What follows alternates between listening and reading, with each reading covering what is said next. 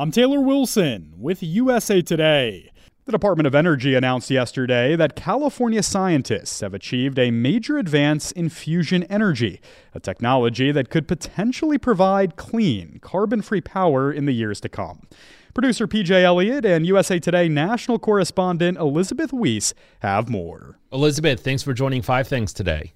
Happy to be here. It's an exciting day. Yeah, it certainly is in the scientific world. For those that don't know, what is fusion energy? So fusion energy is different from fission energy. So there's kind of two kinds of nuclear energy. There's the kind we're used to, the kind that makes nuclear bombs and that powers nuclear power plants. That's fission. That's where you break atoms apart. When you break atoms apart, a whole lot of energy is released. Fusion is where you fuse atoms together. And interestingly, when you fuse atoms together, a whole lot of energy is released too, but much less dangerously. It doesn't create a ton of radioactivity. There's not the risk of meltdowns like we saw in Chernobyl or in Fukushima. It's a kinder, gentler form of atomic energy. So just how big of a deal is this?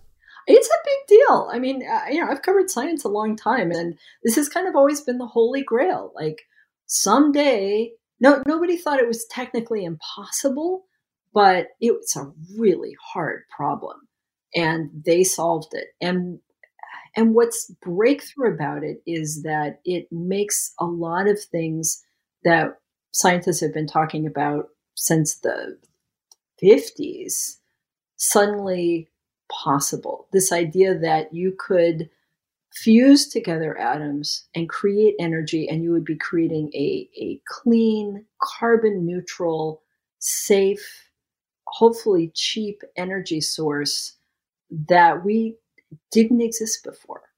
Elizabeth, I'm wondering if there is a realistic time frame here for fusion energy becoming a source of energy that we can all use. Nobody's willing to say, oh yeah, in 2033 we'll bring the first plant online. A decade, probably more, maybe 2 decades, maybe a decade and a half. I mean, the interesting thing is a ton of money is pouring into this, not necessarily from government sources, but investors and businesses are suddenly, for the last couple of years, as the science has gotten closer, there's been a lot of investment. And that's great because really big, gnarly science problems like this require a lot of money. And they require a lot of engineering. I mean, this is like a tremendously complex engineering problem.